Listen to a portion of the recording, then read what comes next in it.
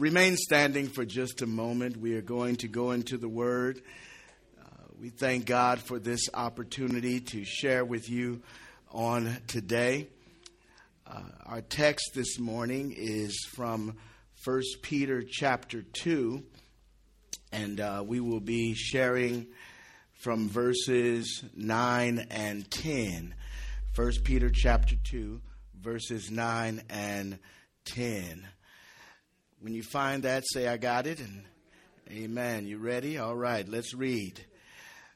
But you are a chosen race, a royal priesthood, a holy nation, a people for his own possession, that you may proclaim the excellencies of him who called you out of darkness into his marvelous light.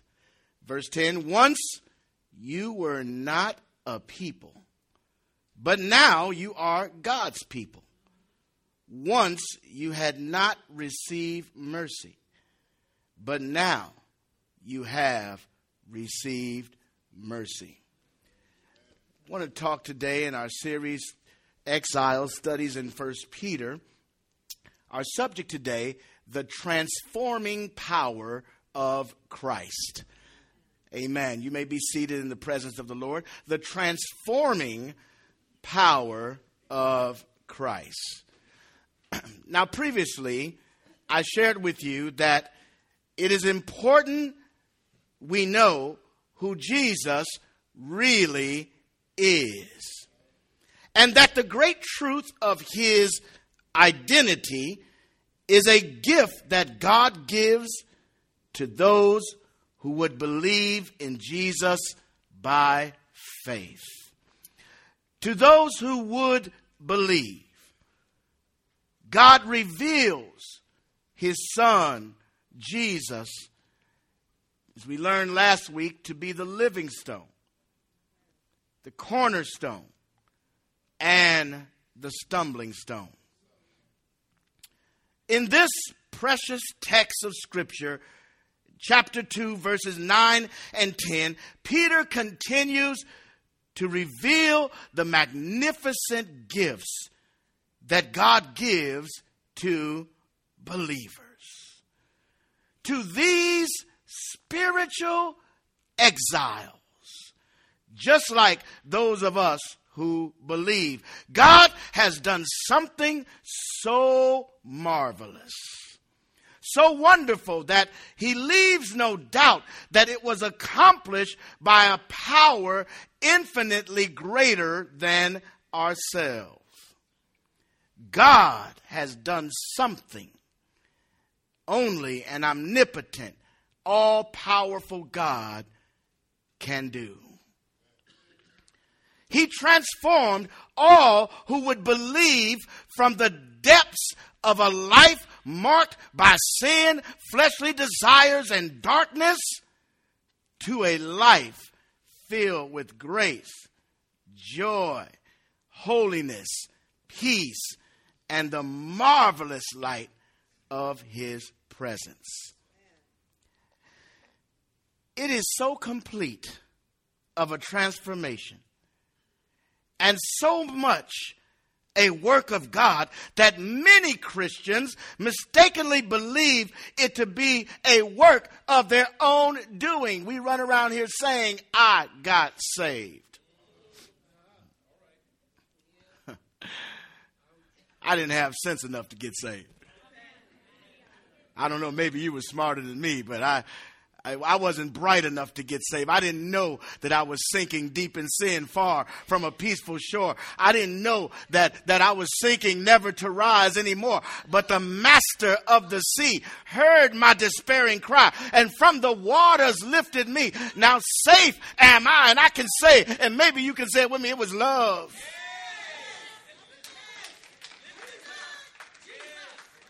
It was love that lifted me. He brought us from death to life. In fact, the pride of the human spirit, as we shall see, often handicaps believers from experiencing the true joy of this transformative work of God. Instead of remaining stuck in the bondage of flesh, God offers to each person, each believer, each person, freedom in the light and life of Christ. Now, in order to do this, God used a subtle but incredible display of his mighty power. Now, my brothers and sisters, power is a funny thing. In the hands of people, power destroys far more than it builds. In the hands of people, power hurts much more than it helps. In the hands of human beings, power corrupts much more than it corrects. But in the right hands, the hands of an omnipotent or almighty God, this power transforms lives from darkness to light. It is this transformative work of Jesus Christ that separates those saved by grace from those yet walking in the darkness and the futility of their own minds. This transformation, a process that begins with believing the gospel of Jesus and continuing through a process that we call sanctification, is precisely what causes the tension between the believer and the world. You do know there's tension between believers and the world, right? You'd have to be living under a rock on the moon to not know that there's tension right now between believers and the world. As I have previously stated, it was critical for Peter to inform the believers of his day of this fact. And it is just as critical today for believers to know that the tension we feel in very real ways as we try to live and navigate this world, this tension is not without cause and purpose. A true disciple of Jesus Christ is not supposed to fit in. That may be news to some of us, but we're not supposed to fit in. Your faith, your relationship with God was not designed by God for you to fit in and be comfortable in this world. Not supposed to have comfort in this world. Spiritual comfort. Our spirits and our souls ought to always be uneasy. Why? Because as the old saint said, this world is not my home. I'm just a pilgrim passing through. I'm on my way to the promised land. And so, if we live for Christ, we will have trouble in this world. Look at somebody and tell them, you too. John chapter 16, verse 33, our Lord Jesus says these words. He says, I've said these things to you, that in me you may have peace. Why do I need peace? Here it is. Because in the world, you will have tribulation. But take heart. Y'all ain't getting this. But take heart. I have overcome the world.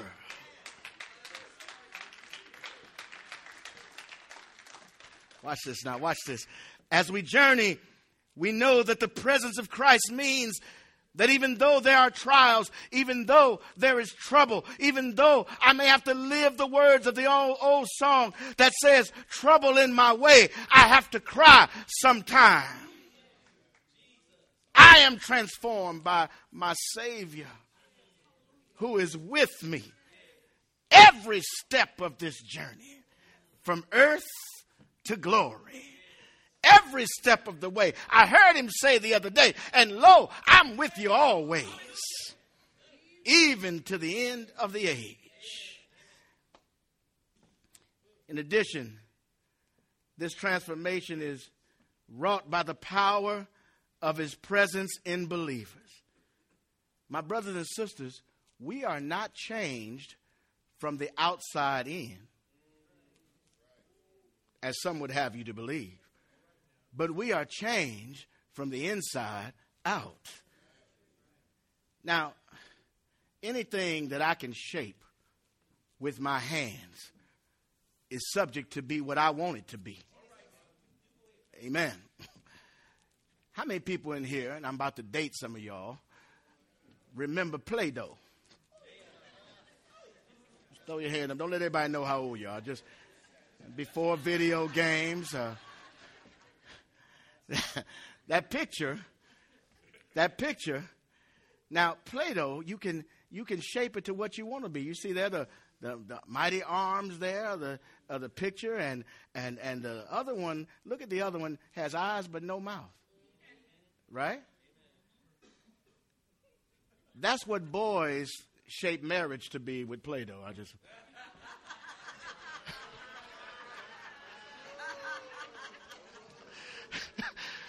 All the husbands here, that's him. That's not me, but that's not me, honey.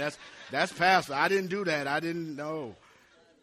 But now look at the second picture here, and you'll find out what girls shape little boys to be.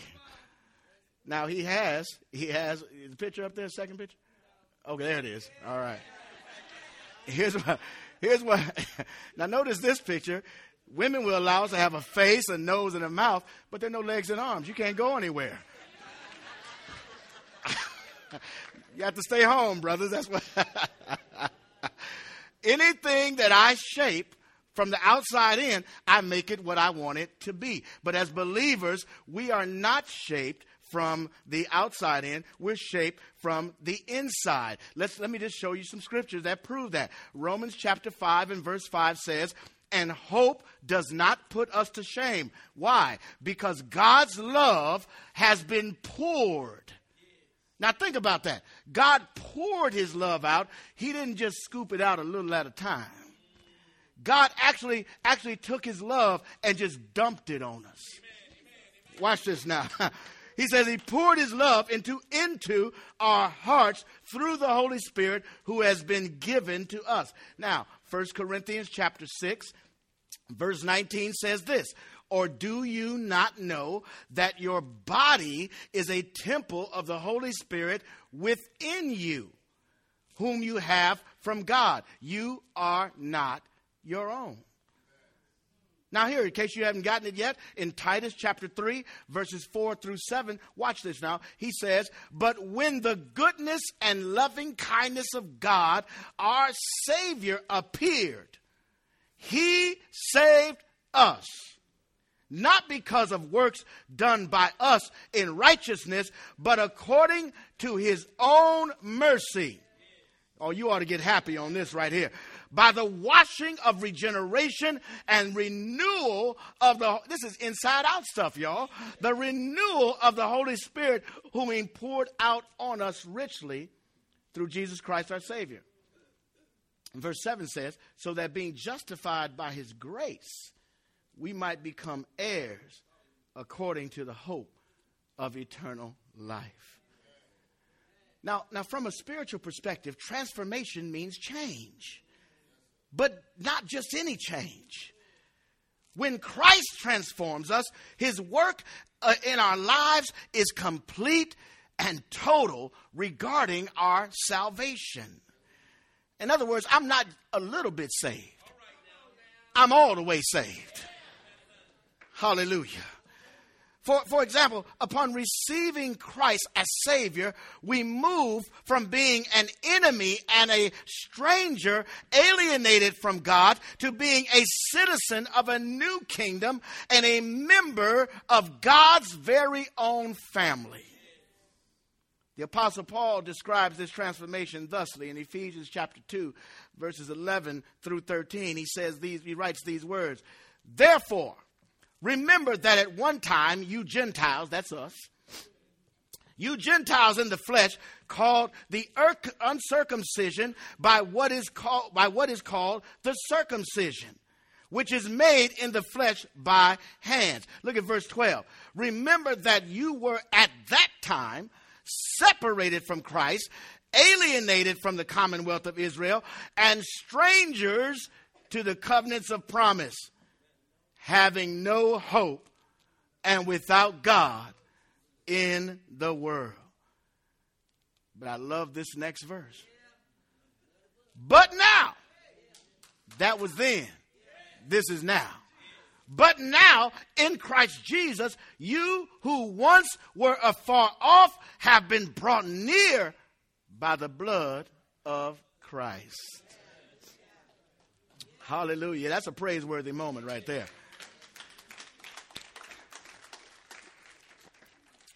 Notice here that Paul reveals that the Gentiles were not members of God's chosen family before Christ. They were ethnically and spiritually separated from Israel. And they were separated from the covenant promises enjoyed by Israel. Now this means two separate and distinct nations, one a recipient of the covenant promise made to Abraham, and the other which was ridiculed and rejected by the very nation of promise. But look what happens here.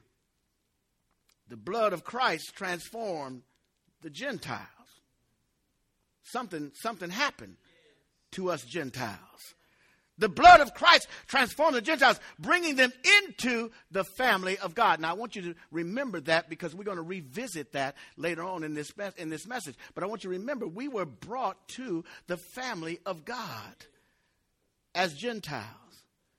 Now, Peter picks up this idea of a real, complete, and unprecedented change for those who are in Christ. Peter does this by revealing three important elements of the transformational power of Jesus Christ. What's the first element? The first transformation that Peter talks about is a change in genealogy and ethnicity. Now, this is going to blow your mind. Put your seatbelt on. Because God is teaching us, and Peter's saying, that you literally had your ancestry and your ethnicity changed. Ooh, I promise you everybody not getting this kind of teaching. You had, look at verse 9. Verse 9 in 1 Peter chapter 2.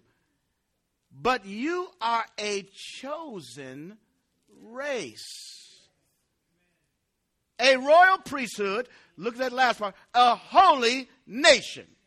Now, the Greek word for race in this text is genos, and it's spelled Genos. This is the same word from which we get the English word genealogy. And as you may know, genealogy is a study or science of ancestry. Go to Ancestry.com, find out who your peeps were.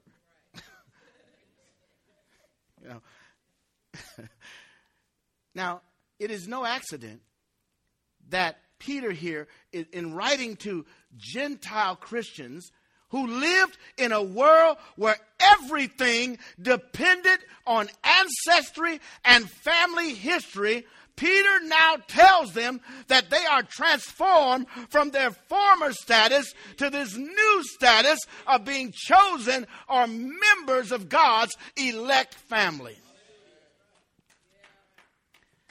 Peter is here expanding on his previous comments in chapter 1, verse 1, where he describes these believers as elect exiles.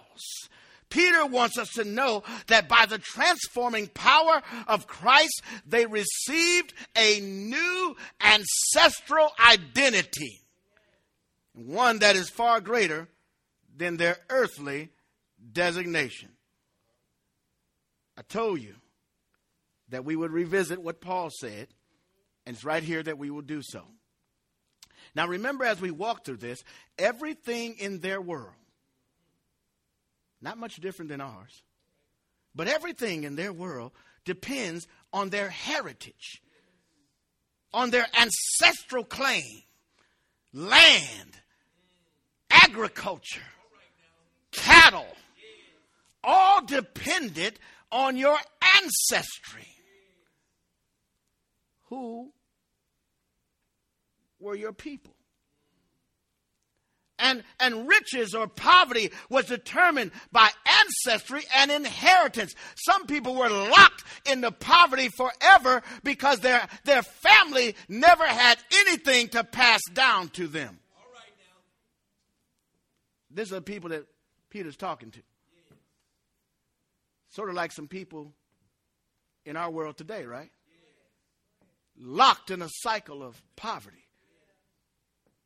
Because there's nothing to pass down but pain and hurt. Watch this now. This places in context what Paul says, going back to Ephesians chapter 2. Paul describes this miraculous change in ancestral designation like this. In chapter 2, beginning at verse 13 of Ephesians, Paul says this, "But now, in Christ Jesus, you who once were afar off have been brought near by the blood of Christ." Don't miss that, by the blood of Christ. "For he himself is our peace, who has made us both one, and has broken down in his flesh the dividing wall of hostility, by abolishing the law of commandments expressed in ordinances." In other words, the things that Israel were holding near and dear to their heart, the law. Oh, we're good keepers of the law. Jesus said, not enough. That's gone. That's out. So Paul said here, he said they were holding on to those commandments and ordinances and said, we're the God's chosen people and all this. Paul says Jesus took that away and tore it down. But look at why he did it. That he might create in himself one new man in place of the two. Don't miss that. Don't miss that. He's saying we can't have Israel and Gentiles no more. He says what I'm doing is I'm going to take Israel and Gentiles and bring them together and create something new that nobody ever seen before. Oh, come on, Bethel Gary. You ought to get excited about this. Because what God is doing here is he's taking white folks and black folks and brown folks and say, I'm going to meld you together into something that this community has never, ever seen before.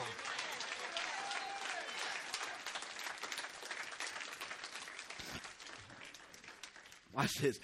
He says, so making peace and might reconcile us both to God in one body through the cross, thereby killing the hostility. Look at somebody say the hostility's dead. Jesus killed that hostility. It is clear by the context that Paul is saying that the transformational power of Christ is so great that Christ took a people of promise who lived and died by the covenant promise of being God's chosen and the law given to them by God through Moses. And then he connected them with the people who were considered outcasts by these people of promise, and then drenched all of them who would believe in him with his blood shed on Calvary. In doing this, Christ abolished the hostility between them and made them both into one new man. One new genos. One new genos. One new genealogy that is chosen by God. One new ancestry. His blood transformed our ancestral connections. The reason our ancestry needed transformation is because our earthly inheritance, no matter what we think of it, was woefully insufficient to pay the price of sin and to bring us in the family of God. I don't care if your name is Rockefeller or Vanderbilt or Jones or whatever it is. Your ancestry is not enough to save your soul.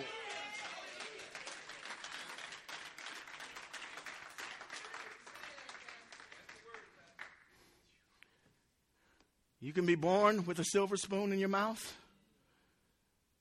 or you can be born eating Spam and eggs. But neither your poverty nor your riches can save you. You don't get to heaven and be able to say, Lord, I was poor, so I get in the kingdom. Lord, they treated me real bad on earth, so I get in the kingdom. You know what he's going to say to you? Depart from me, I never knew you. You don't get in on your earthly status. That's why people, and this is a very important message for what we see in our culture today. That's why people who are hoping in their genealogical distinction, it's a zero-sum game.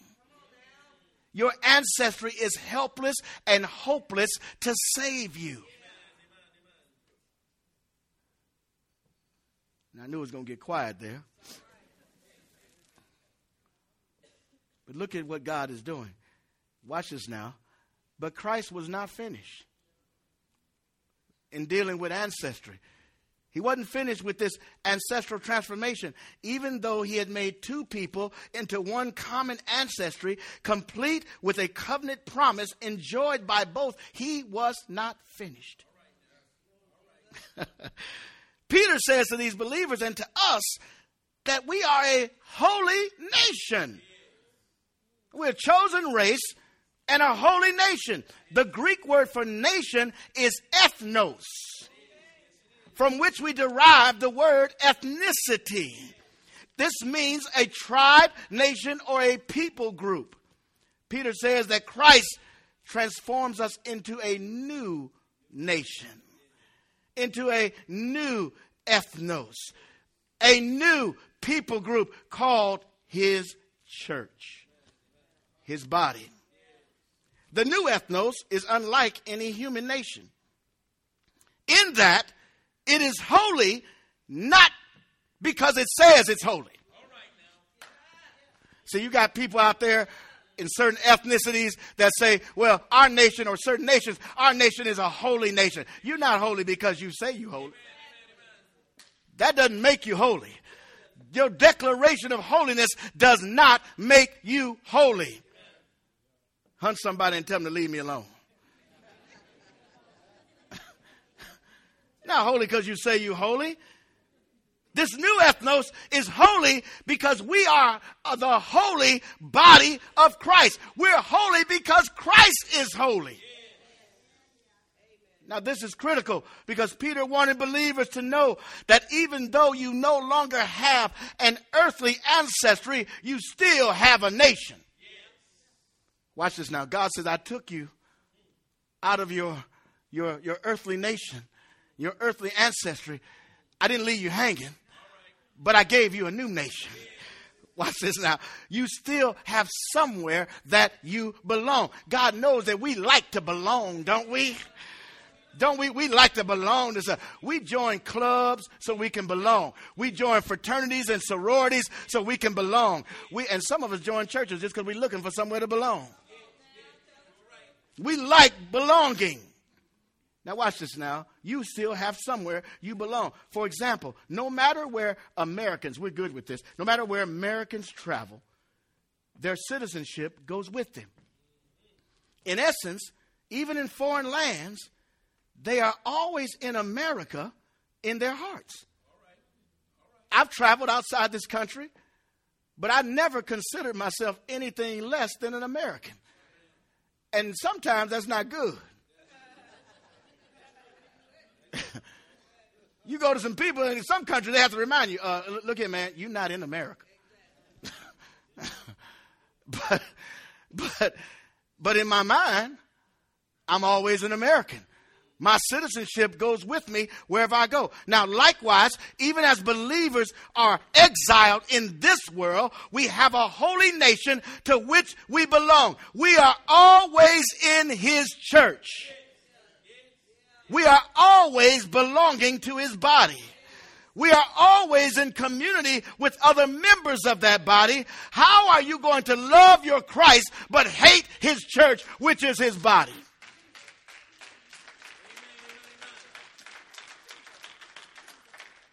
How can you love Christ, but you can't stand to connect to the local expression of his body, the local church? Watch this now. Do the people he chose, that God chose, have to meet your approval in order for you to fellowship with them?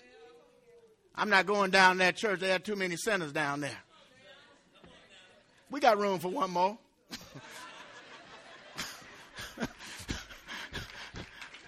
My grandmother used to say, "It's plenty good room at the cross, baby." we have room for some more sinners. So come on in. Come on in.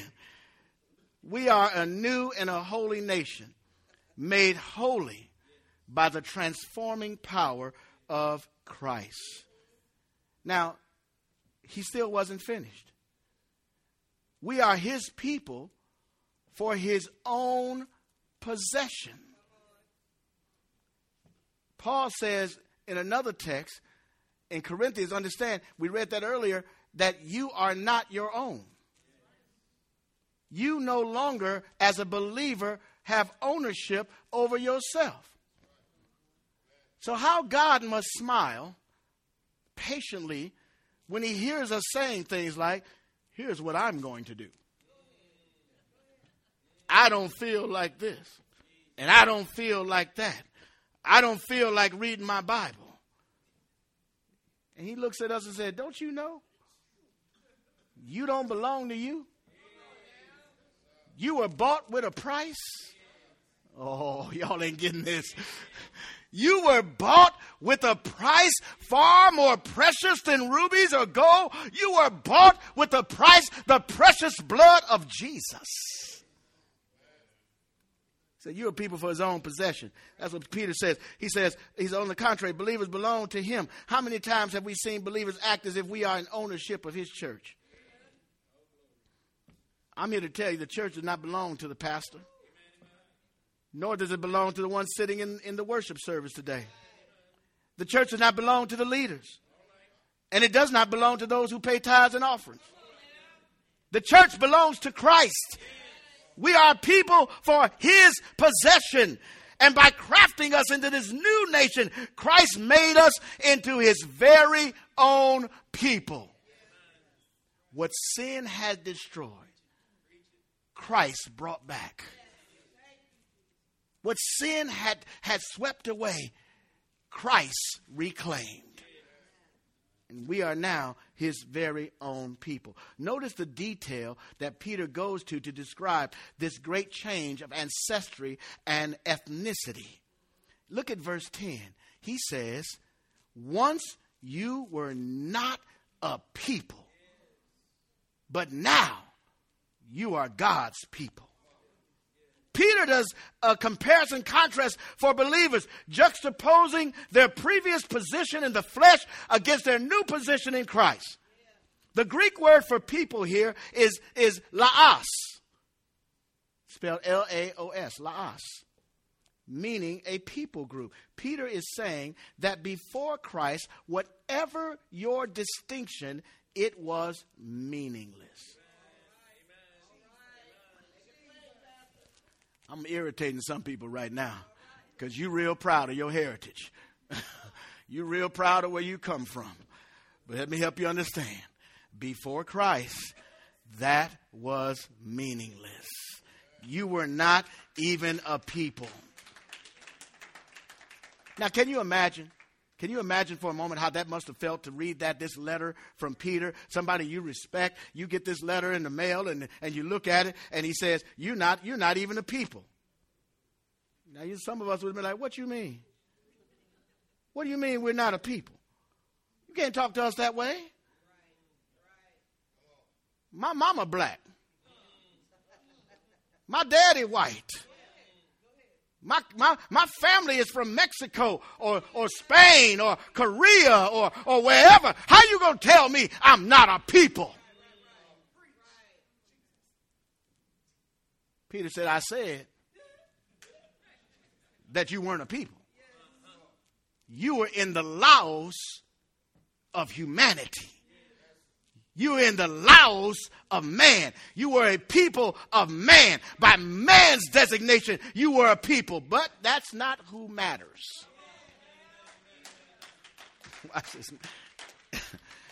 He might as well say to them, you weren't anybody before Christ, which is the truth. Peter says to them that they are now God's laos. They are God's people. He takes something eternal, being designated as the people of God, and sits that designation right next to our ethnic and ancestral background. Let me tell you what that's like. Eternal sitting next to your ethnicity. That's like sitting me next to Jesus and say, pick one. I know what y'all do, y'all. Y'all be like, we love you, Pastor.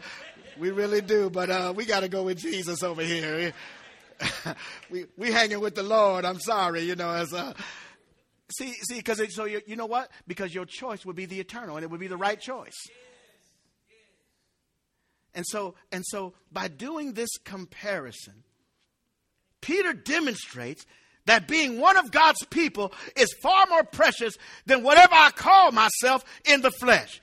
In the laos of the flesh, all have sinned and fall short of the glory of God. But in the laos of God, all are forgiven.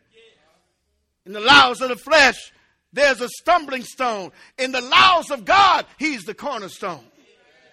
In the laos of the flesh, there is no mercy. But in the laos of God, we are recipients of so great a mercy. We have the flesh and we have the eternal. I'm black in the flesh, but I'm washed in the blood in the eternal. You may be white in the flesh, but you're washed in the blood in the eternal. And what really matters is what is eternal, because this flesh is going back to the dust from whence it came. Now, all the fine people in here, just do like this. Just look at your fineness just for a minute and recognize that your fineness is going back to the dust. We're going to cry, we're going to sing songs and remember you. But after a while, all your fineness, we're going to lay you out casket sharp. But after a while, all your fineness is going back to the dust. Let me hurry up here. I don't want to bore you with this, but there's a second transformation that happens. Now, this transformation is a new identity. What Peter says is, he says, you are now a royal priesthood. Look at somebody and say, I'm royalty. That's what you tell them. Now, we will not delve as deeply into this transformative work of identity. However, I must note that by saying we have a new identity as royal priests, Peter alludes to the previous statement he made regarding the priesthood of believers back in verse 5. In 1 Peter chapter 2, verse 5, he says, you yourselves, like living stones, are being built up as a spiritual house to be a holy priesthood. So he had let the cat out the bag a little while earlier, that your identity was about to be changed. Your identity gets changed in Christ. You are now a royal priesthood. Now, after such a detailed and forthright presentation of who Christ transformed us to be, Peter now shows us the true identity of believers. We are a royal priesthood. Peter uses the word royal to again encourage the exiles to remember that since Christ is the King of Kings, his people are called to represent as royalty. If we are his sons and daughters, our dad is a king, then we're his sons and daughters. That makes us royalty. so that we leave no doubt when we represent in the world as to who our Father really is. See, you know, there's some things that royalty does. They live a certain way. Yeah, I like history and all that, and I watch the history of the kings of England, and I look at how they live. The king of England walks in a room, he expects everybody to be looking at him. He expects people to bow when he comes by, because he acts like what he has been declared to be. He acts like royalty. Now, if you have been declared to be the royal sons and daughters of Christ, you must do what he did. And so how is it that if your royal father loves the least of these, and that's the mark of his kingship, that he pours out his love to the least of us, how is it that we who are his children say, oh, no time to love that one? Oh, I made you mad now. We are identified as priests of this new nation temple called the church. This directly impacts our discipleship, because if indeed we are priests, then we must know what priests know and what priests do. We must know what priests know and do what priests do. Here are a few attributes to help you understand your discipleship along this paradigm, or the manner by which you follow Christ from a priestly perspective. You're called to be a royal priest. Here's what priests do. Here's what you got to know this. Priests know the word of God. Okay? Priests know the word of God. Second thing is, priests verbally share the word of God. Amen. Third thing is, priests maintain the temple. The spiritual temple is the church. In other words, stop tearing apart fellow believers.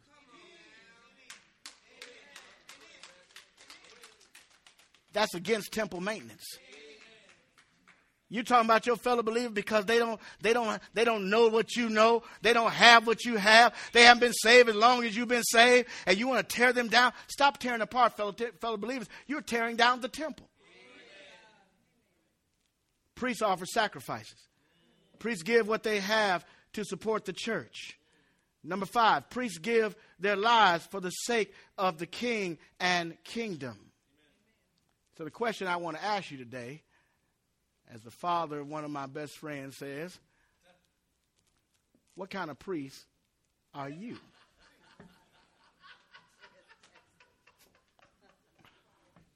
Y'all ask Dexter about that. What kind of priest are you?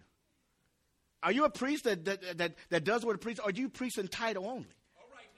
You just like the title of being a royal priest.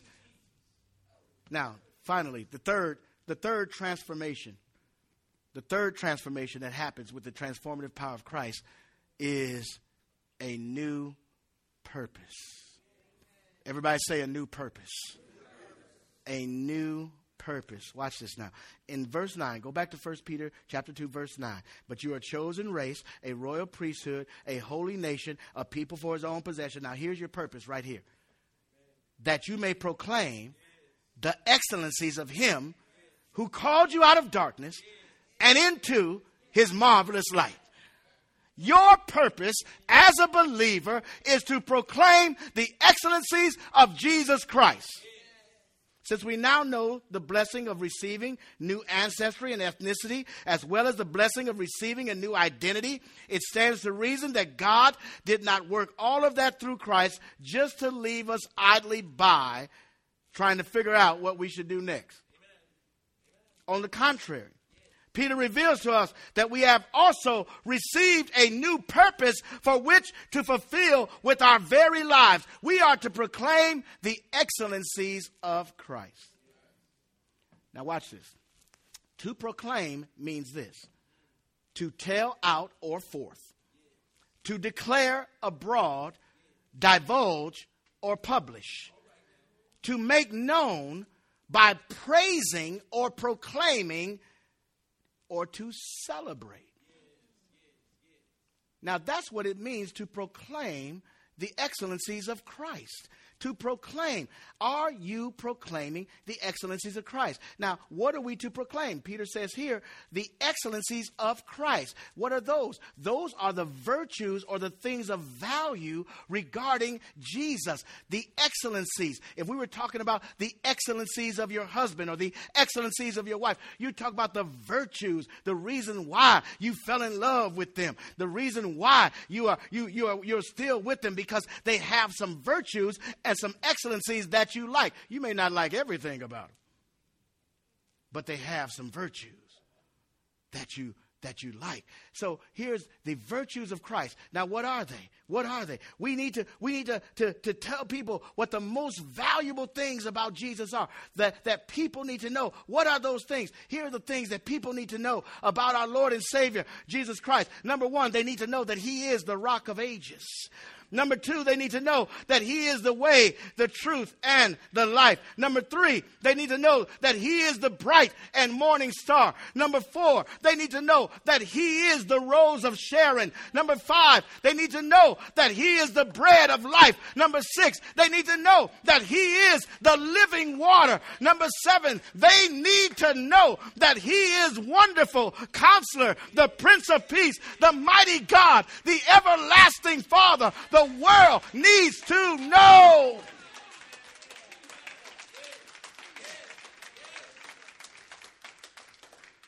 He is all these things and so much more. But there is one more of his excellencies we must proclaim.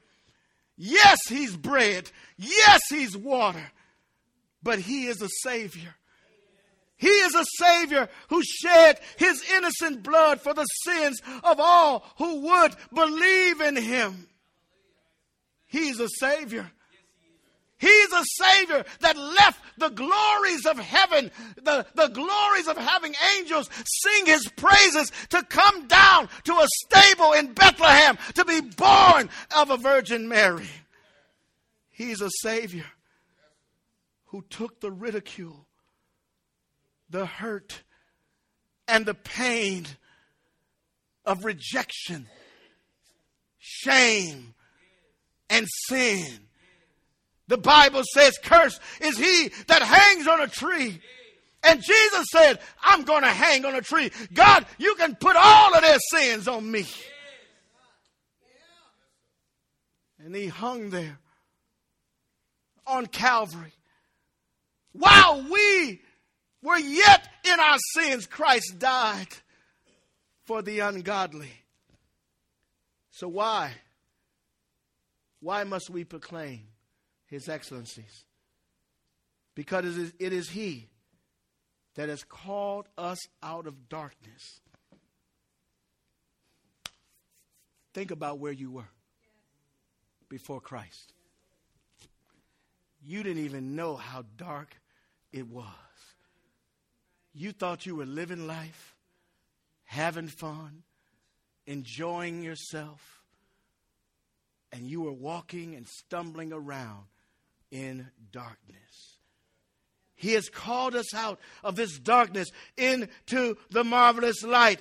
In the darkness I was lost, but in the light I can see the glory of a risen Savior. In the darkness there was no hope, but in his light there is a hope that does not disappoint. In the darkness is hate, racism, sexism, unforgiveness, pain, disappointment, discrimination, prejudice, pride, and division. But in his light is the unity of his light that draws men unto him. He said, and if I be lifted up, I will draw all men. All men unto me. In his light is unity and brotherhood, love beyond compare. Come into the light, my brothers and sisters. Bask in the light. Don't leave the light and try to tiptoe into the darkness. Don't leave the light and put your foot in the darkness. Some of us play the hokey pokey with the darkness. We are children of the light, and we go in the darkness, put your right foot in, Take your right foot out. Don't do that with darkness. You are a child of light. Thomas Dorsey wrote a song, said, walk in the light. The beautiful light. Come where the dewdrops of mercy shine bright. Oh, shine all around us by day and by night. Jesus is the light of the world. Let's stand in this place.